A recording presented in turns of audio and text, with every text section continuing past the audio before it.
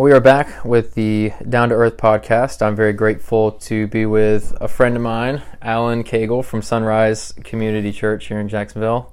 Alan, how are you? Very well. Thanks for having me. Yeah, I know we've worked on this for a little while. We have.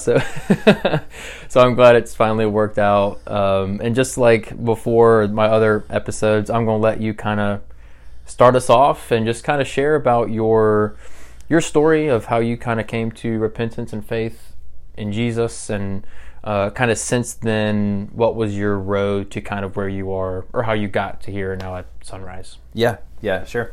So I grew up in a Christian home. My dad was a Southern Baptist pastor most of my life, so my dad was my pastor. So grew up a preacher's kid.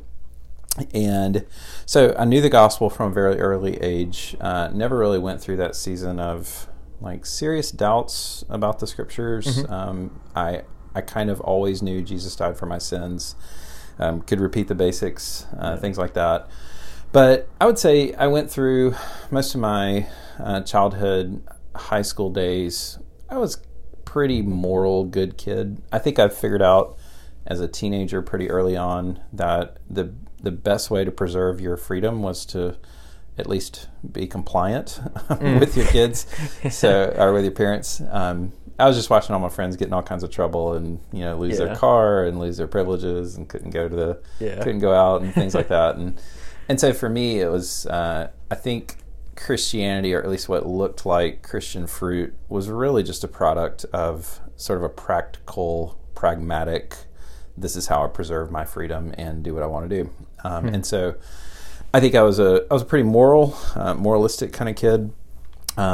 But it wasn't until really high school, later high school, and then into my college years when I really wrestled with who Christ was, what it meant to really be a follower of Jesus. That brought me into my first years of college, and I'll fast forward through some of that just to say I believe it was really my second year of college that the Lord saved me. I was actually studying the scriptures, and I had, at that point, kind of leaned into pursuing a career, pursuing pastoral ministry. And it was really through that whole process that I began to recognize, my need for Christ, and that it was more than just doing the right things and not getting in a bunch of trouble. It actually meant to surrender my will in my life to Christ. So I believe it was at that point that I was truly converted, even after most of the people I think that were around me practically would have thought that guy's already a Christian. Right. But for me, it was external, not internal. Sure. That changed, in my early college days. Yeah. Was it weird for you? Because I'm also a pastor's kid, and there were a few of my siblings who, very similar story to yours. My dad's Southern Baptist pastor as well, and some of my siblings later in life, early college, kind of same thing, came to that realization that, what, I've been able to play church my whole life. I've been able to wear this kind of Christian mask, but I really haven't trusted Jesus. Right. So I know for some of them it was kind of weird because I'm in this huge family. We're all, Christians, but I just realized I'm not one, and now I'm coming clean. You know what I mean? Right. Was it kind of weird for you to Yeah. It was. I'd say my parents didn't necessarily, understand that. And I think partially because, and I don't want to paint the wrong picture here. I wasn't a perfect kid by any stretch. But I think I was moral enough to where I had most people around me that would say, yeah, he's a pretty good guy.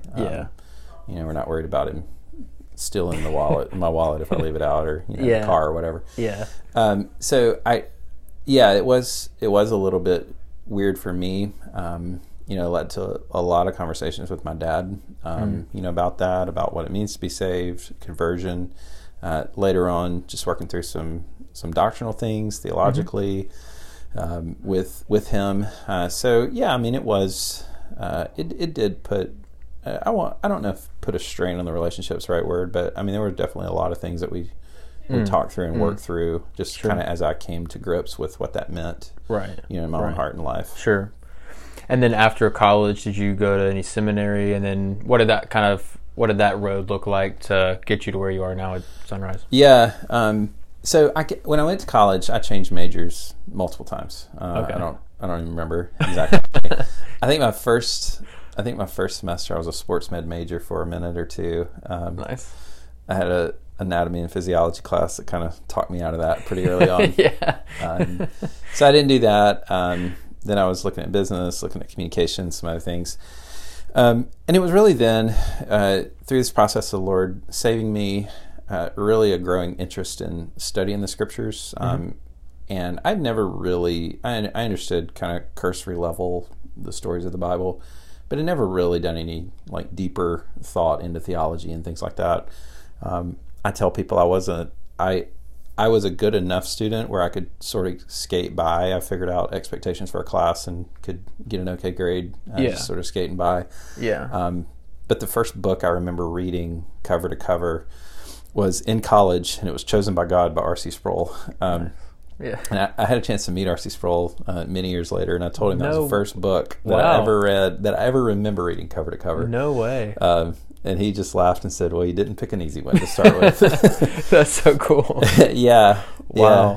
So it was through that process, I really just a hunger for studying, a hunger for teaching the word. It was at that time that my dad actually transitioned from being a pastor. At that point, he came to work at a university, and so my family moved. And so it was through that relocation and just a number of different factors that kind of led to me wanting to do that. So there was no like people ask sometimes like about a call to ministry or was there a specific moment in time. There really wasn't for me. I think 1 Timothy 3:1 starts out, if a man desires the office, it's a good desire, good office, good work he desires to do. So I think that's where it starts, and that's where it started with me, just a desire to be a shepherd, desire for the work of ministry, desire for the teaching ministry, and so started leaning into that. Ended up graduating with a biblical studies degree at University of Mobile, and then I started working at a local church there in Mobile for a while. We got married, and then a little over a year after we got married, ended up moving out to California to go to Masters Seminary.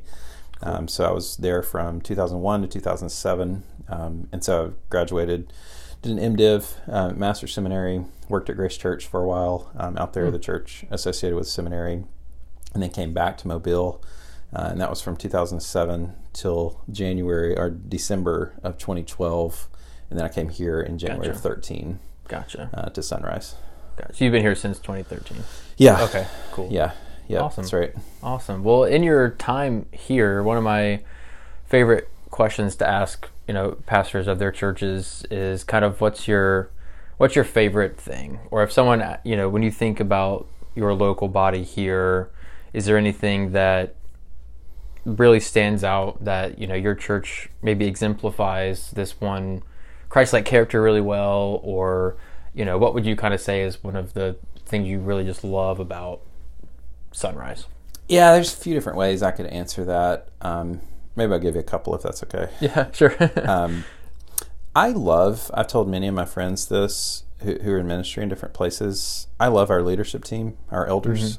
We have a plurality of elders, and what that means is I'm one elder. We have 8 elders right now, and I'm one. I have a voice at the table, and I'm just very grateful for plurality. Sometimes it's not the most efficient way to get things done. Sometimes it's slow. You have to bring people along, but I'm very grateful for that, and I've seen the wisdom of having plurality work out. I do think biblically, it makes a lot of sense to me biblically, but I think seeing the practical side of that too, just seeing it work out, has been really good for me to see that function and work. I think one thing that I would say about our congregation on the whole, I just feel like we do, I wouldn't want to say we're the model of anything necessarily, but I do think we do a pretty decent job of welcoming people in, just being a warm and friendly place, a place where people can be. We have all different types, all different status of life, younger, older. So I'm really glad for that. Yeah, to have kind of multi-generational.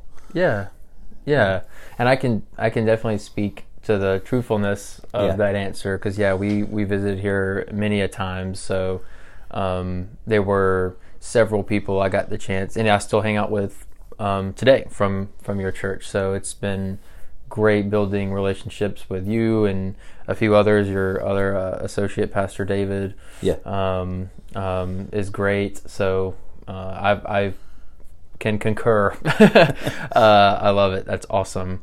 What would you say, kind of on the other side of the coin, maybe, is there anything here that you would like to see more development, maybe more growth, maturity, change even? Is there anything kind of that you or others in your leadership are kind of wanting to see, move into a different direction? Anything at all? Yeah, I think we're, as Christians, and I think maybe I speak for myself here more than Christians in general, but just being better at exporting the faith, being more evangelistic, being out there a little bit more. I think me as a pastor, I'm convicted sometimes when I read, Paul's words, do the work of an evangelist. And I think you can do that through the preaching of the word. I also think that needs to be through personal conversations as well. So I think myself, starting with myself, and then I think filtering down into other people as well. I think that's something on the whole we could probably work on and do better at. And there's a few in my church that are just like constant challenges to me. And they're just really leading the way in that, and I'm very grateful. That's cool. I'm an introvert by nature. I can sort of tuck away and keep to myself. If I could go a whole day and not speak to a human, and I'm totally fine. I like people. That's funny. I like people. I really do. But at the same time, like, my natural inclination isn't to walk into the coffee shop or walk out to the beach and just strike up conversations. Yeah. And so I think kind of like cold call evangelism is very hard. Yeah. For people that are kind of wired like me. Sure. But it doesn't always have to be that way. It's just more, intentional, building relationships. I try to do some of that. I read Mark Dever's book years ago, The Gospel and Personal Evangelism, if I'm getting the name right. And Dever talks about just having these patterns. He kind of goes to the same place for lunch, kind of does the same thing. That way you see the same people. And I've tried to do some of that. I go to the gym, I try to go around the same time, bump into the same people. Right. I go to the same coffee shop, about the same time every week, and you bump into the same people. And so that's some of the ways that I'm personally trying to implement some of that. Do you feel like, I've talked with I've known a few pastors who are maybe in more like rural areas or like big cities. Do you feel like being a pastor at a local church in basically a beach town? Yeah. Like, do you feel like that presents any unique challenges compared to maybe other areas, like in terms of evangelism or like mentality, or I don't know if that question makes sense, but yeah. It's interesting because we're in Atlantic Beach. Right. It is a beach community. I would say there are people, we do have quite a few from the beach, either Atlantic Beach or Neptune, down here, Jack's Beach, Ponte Vedra. So we do have some beach community people, but we kind of have people from all over too. They're driving in from different places. So I think it does impact us some. I don't think that's something we in particular focus a ton on. Sure. I just think relationships is what it's all about. Building those relationships with people. Yeah. And so I don't know that we've really tapped into anything beyond that for us here. Sure. Cool. And with your congregation, as you talked about your church, you mentioned biblically plurality of elders, so that's like a conviction you have, and it plays out by you having that plurality of elders. Is there any maybe other theological belief that you and your church holds to, that you also put hands and feet to? Like this one belief, this theological conviction we have, we put this on display this way, Yeah, that's a good question. Yeah, a lot of different things I think we could talk through around that. I would say one thing is our very firm belief that God saves people through the preaching of His Word. God matures believers through the preaching of the Word. through corporate worship, and the primacy of that. And so I think a couple of ways that reflects in what we do. One, our services are very biblical centered. We read the scripture, we pray, we read some more scripture, we have a sermon, and so the scripture is just at the center of what we do, and we want that to be very clear and obvious. We have a phrase that we use around here a lot. We try to be easy to figure out. There's nothing secret. We do very simple things. I like to tell our people we do very old things and very simple things. Yeah. So the way that fleshes its way out is we're really not trying to be something else. We're a very simple church, a very simple service, and some people love that, some people don't. But for us, it does. And I don't. When I say this, I don't mean to, say anything negative necessarily about what anybody else is doing. But an application of that theological principle is we do try to keep things pretty simple and easy to figure out. Here at the church, we're not trying to do the light show and the smoke machines and things like that for us. Sure. That's how it works its way out. Have you felt like throughout since 2013 up until now, has that kind of always been the case? Like, has that been something you as just a pastor and leader, that's kind of always been the fabric that you've kind of, cool. Yeah, I think it has. And, for one thing, being in a church for 10 years now, it's got my thumbprints for better or worse. So, it, and so I see sometimes for worse, but it's just the way that it is. Right. So that has always been a value of ours. Yeah. We do music and we try to do it well. One of the conversations David and I have often is David has something he likes to say. You don't want to be so bad that you're distracting, and you don't want to be so good that you're distracting. We're really trying to engage people to worship Jesus on a Sunday. That's what we want to do. Right. And so, if you ask any of us, David in particular, like what's your musical style, he'll say congregational. And so it's really designed to engage the congregation. That's what we want to do. And so we're simple by design. It's not that we couldn't do other things or don't want to. It's not that. It's this is what we're trying to do. Right. And so that's maybe it's a theological conviction, but I don't want to confuse. We're talking second tier, third tier kinds of issues here. Sure. Not a primary gospel issue. For sure. No, that's helpful, and I like that.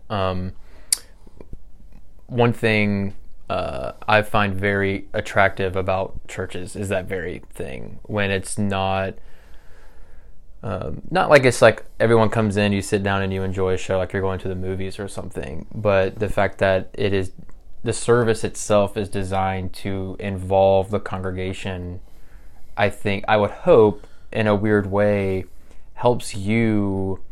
Is it Ephesians that talks about equipping the saints? Yeah. So I think Ephesians 4, I mean, I feel like that kind of helps the congregation see like, oh, this isn't just up to the worship team to do, the singing and the stuff. Or I know with your equipping hours and stuff, you're not always the one teaching, or even on Sundays, you're not. So it's like you're getting everyone kind of involved, and so I love that about churches where it's evident from the get-go that you want the congregation to be involved with the service. Right. Yeah, no, I totally agree with that. And Ephesians, the reference you made was in Ephesians 4. This is Ephesians 5:19, addressing one another in psalms and hymns and spiritual songs, singing and making melody to the Lord with your heart. So I think when you come together for corporate worship, it's really interesting what it says here, because it says in verse 19, you're addressing one another, how? In psalms, hymns, and spiritual songs, singing and making melody to the Lord. So it's almost a triangle here. Right. So if you imagine God at the top, I'm on one side, congregation, my neighbor that I'm worshiping with is on the other. And so I'm singing to them, and I'm confessing what I believe about the gospel and the Lord to them, but I'm also singing to God. And so I think how do we know that we're singing to one another? It's like, well, you can see them, you can see them and you can hear them. And so I think sometimes if you go to some worship experience and you can't see anybody except the people on stage, and you can't hear them because there's this wall of music kind of blasting you out, I think you've actually kind of short-circuited part of what Paul is saying here. You're singing to one another, but you're singing to God as well. Right. So again, I would say this is, down the list a little bit. It's a second, third tier type of issue, but it's still important. It's important, and it's a theological, belief and understanding of a particular way to do corporate worship that is clear. Right. It'll be clear to somebody that shows up. Right. That's awesome. I like that. Thank you for sharing that. One of my favorite things about the podcast, I typically ask every pastor those same kind of 3 questions, and then I give a different one out. So I was going to save, because my dad, eventually I'll interview him. He's been a pastor now for, probably over 30 years, probably close to 40, I feel like.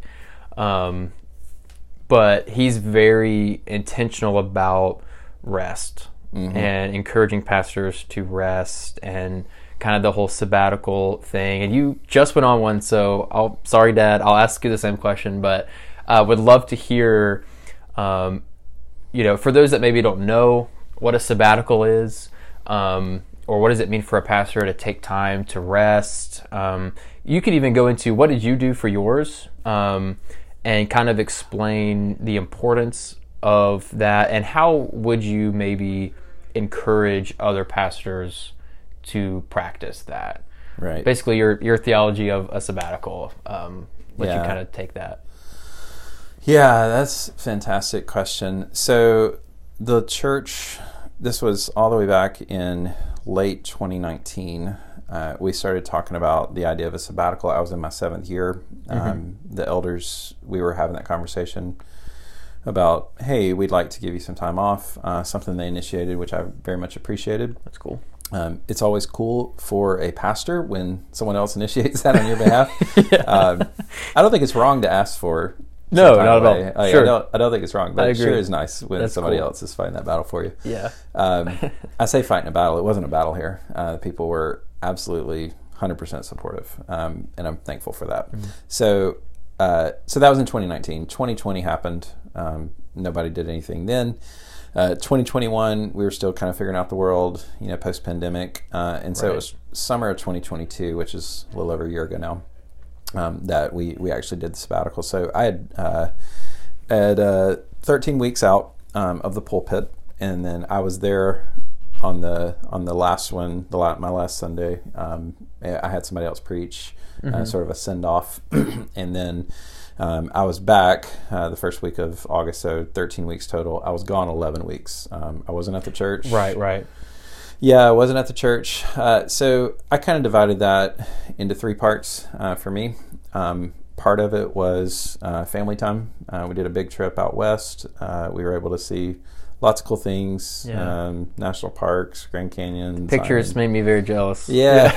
So maybe I should take a sabbatical. You should. Yeah, I'd recommend it for anybody. You're able to see a lot of neat stuff out there. So that was part of it, was just spending time with the family. It was great. My kids are getting older as we record this. They're 15, and 17. And we're looking at the next few years. We don't know what the Lord has for them, but things are going to change, and we're aware of that. And so we thought this was a really good time for us to capitalize on a chance like that. Absolutely. To spend time with the kids. And so that was a big piece of it. Personal development, that was something I wanted to do too. Just some stuff I wanted to read. I just kind of picked a guy that I've been wanting to read for a while. Herman Bavinck. So I read some Bavinck. Read some of his ethics, worldview book, a couple other things. Yeah, I just finished his shortened dogmatics book. Oh yeah. Like the I can't remember the name of it, but I just finished one of his. Yeah, there's Reformed Dogmatics, which is a 4-volume. Yeah, and then his Reformed Ethics, which is 4 volumes as well. But the Reformed Ethics was actually pulled from his lecture notes. I don't think he ever finished officially. Okay, but it's been published now, so that's cool. That one, and he had a Christian worldview book, which I found helpful. So that was part of what I did. I went up to Trinity Evangelical. We're a EFCA church. Ted's Trinity Evangelical Divinity School. They have a study center up there for bioethics, ethics related to like medical kinds of things. I went to a conference there. Interesting. Which was just fun. Yeah. And I was actually there, and it was on freedom of conscience and medical ethics. I didn't exactly realize what I registered for when I went. So I'm looking through, and there's like all of these people are medical doctors, they're nurses, PhDs, like writing journal articles. I'm like, I'm just the pastor trying not to say anything stupid. It was really cool though, just being able to be there and just learn. So that was part of it, and that's then cool. The last piece of mine was productivity. Just had a few little writing projects and things I wanted to do. I would love one day, I started framing this up. I haven't really picked it back up since then. But I would love one day, I preached to Ecclesiastes years ago and a few years ago, and I would love to kind of form that up into maybe something that our church could use one day. So I started working on that, but that didn't get finished. So. Yeah. It's still there. That's all right. You had it sounds like, and again, I saw some pictures that you posted, and it just seemed like you were having a lot of fun. It was. Not just, because sometimes time off from work, I'm sure it took some time to adjust to, because your schedule, I'm sure, is normally full. Right. So to actually have some free time, it looked like you were, I don't know how else to say it, just having fun, which is good to see, because I know, again, living as a pastor's kid, serving in churches in different capacities myself, and being close with pastors, like I just know, I don't know what you experience and go through, but I've just seen, how it can take away time from family to serve your church, right. And how it can,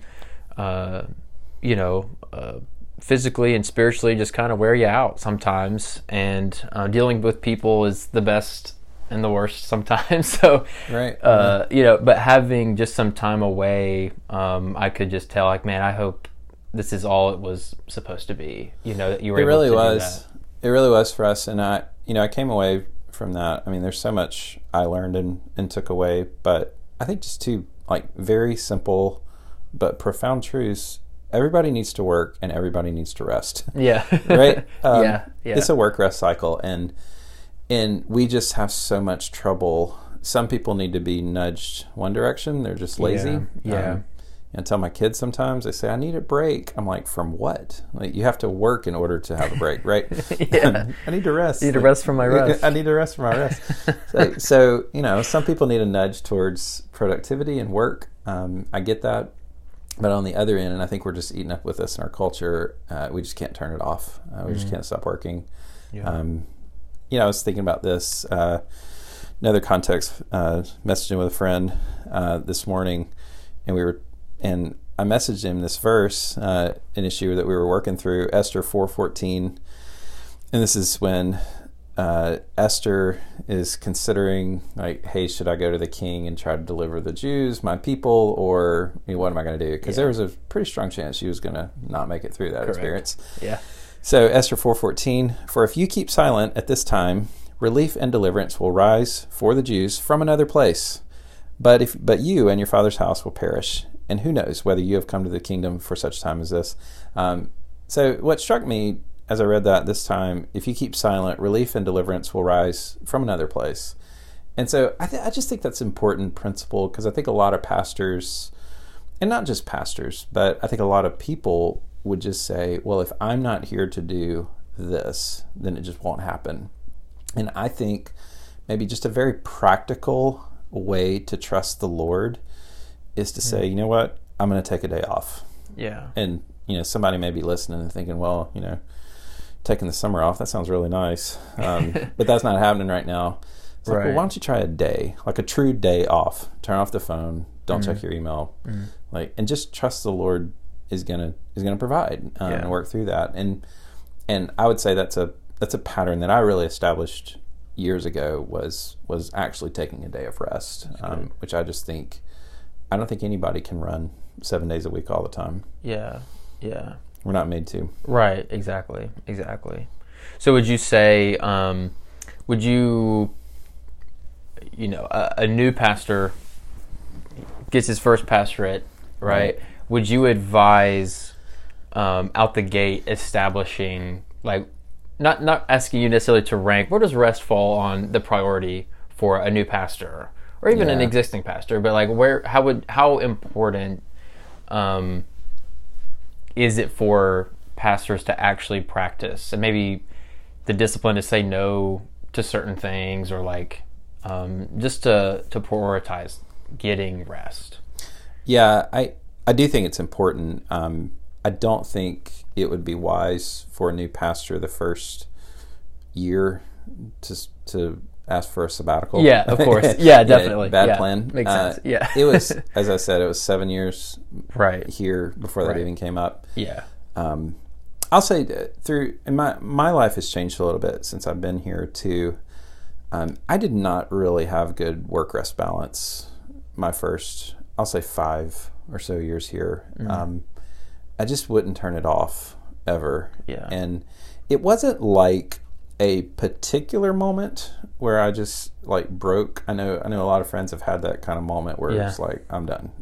Something's got to give. I didn't have that, but I think I just felt this kind of increasing tension, and I saw it, and I thought, if I don't do something to kind of change my workflow, this isn't sustainable. So, a few years ago, and I don't know like date and time, but I really kind of reorganized my schedule, and to where I actually do take a day off. That's a priority now that I have. Mondays for me is my off day, with pretty rare exception. I do church-related things on that day. So that I think that's important. So, like for a young pastor walking into maybe a new ministry context, I don't think there's anything wrong with setting that. Set a day off, like have an understanding with your people, with your elders, and there's exceptions, and we need to be aware of those. Yeah. But I think that's a very different thing than, hey, I've been serving faithfully for 5, 6, 7 years now, and it's time for a more extended kind of break. Yeah, definitely. Cool. Yeah, I appreciate you sharing all that. I think that's a helpful tidbit, because when I interned at a church, we had classes, I think every once or twice a week, and one of the most impactful classes was about rest and practicing the Sabbath and that kind of thing. And it came from a pastor who experienced a ton of burnout, and he thankfully kind of began to prioritize and all those kinds of things with taking time off and time away, and hearing his story was very impactful. So ever since then, I've tried not to err on the side of laziness, but just having a better work-life balance, work-rest balance. And so it's good to hear, one, that your church pretty much did that for you. Mentioned this, brought this up for you. I think that's speaks a lot to the church body that you have here, but also that you did it.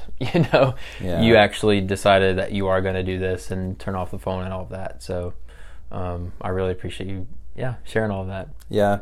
2 resources I can maybe recommend if anybody wants to check these out. David Murray wrote a book called Reset. It's written more or less for pastors, but I think anybody could really benefit from that. And then Refresh. So Reset is sort of the men's version. Reset is more geared towards ladies, and they're doing pretty similar things. There's a lot of resources out there that are talking about that, and even in both of those books, you can kind of chase the footnotes and endnotes, and you'll find some other good resources in those. But just good practical. How do we do an assessment of where I am on work and rest? I think a couple of things happened to me. One, we left town. So I had my last Sunday, I believe it was May the 15th. We left town on May 16th. We were gone for 3 weeks. So it was like a hard break, like out the door, we're gone, like on a plane. So I think what was weird for me is when I came back, and I'm back in the city, back around, but I'm not supposed to be coming to the office. I'm like, okay, what am I supposed to be doing in my life? That was kind of weird, and that took a little adjusting. But my last word and caution on that. I I think maybe coming back, I was pretty energized to come back when I came back. So I think it was a good amount of time. I think that fall, maybe a few months after, it was like the reality of the pace kind of hits you again. Yeah. All right, we're not doing this again next year, are we? And that's fine, and I think to be expected somewhat. Yeah. But, it's I've just known some pastors, I think, in the past, and they just sort of live for, if I can just make it to sabbatical, then I'll be fine. If you're not in a healthy place, a sabbatical is not going to fix it. It's not. So a sabbatical is for a healthy pastor to be refreshed and to have some time to think and pray. It is not a fix-all. So if you're in a bad spot, I actually would probably recommend not doing an extended sabbatical, because I don't think you'll go back. So that's maybe counter to some advice that others would give, but I think that's true. Yeah. That's some really interesting thing about, because I wouldn't have. Definitely not as it's a fix to all your problems will go away if you just kind of run from them for a little bit and then just come back to them, But especially with the work of a pastor, that's good advice. Well, I'm really glad that we finally were able to sit down and do this. It's been a pleasure. Been a lot of fun talking with you. Any final, anything we can be praying for you or for your church before we close this one out? Yeah, just pray for us to stay faithful. We've had a really good season. We pray a lot for unity in our church. The Lord would preserve that in us. There's always decisions to be made with our elders, shepherding, things like that. So we're just wanting to stay faithful, not get distracted, stay faithful and on task. Amen. Well, thanks again, Alan. I really appreciate it. All right, no problem.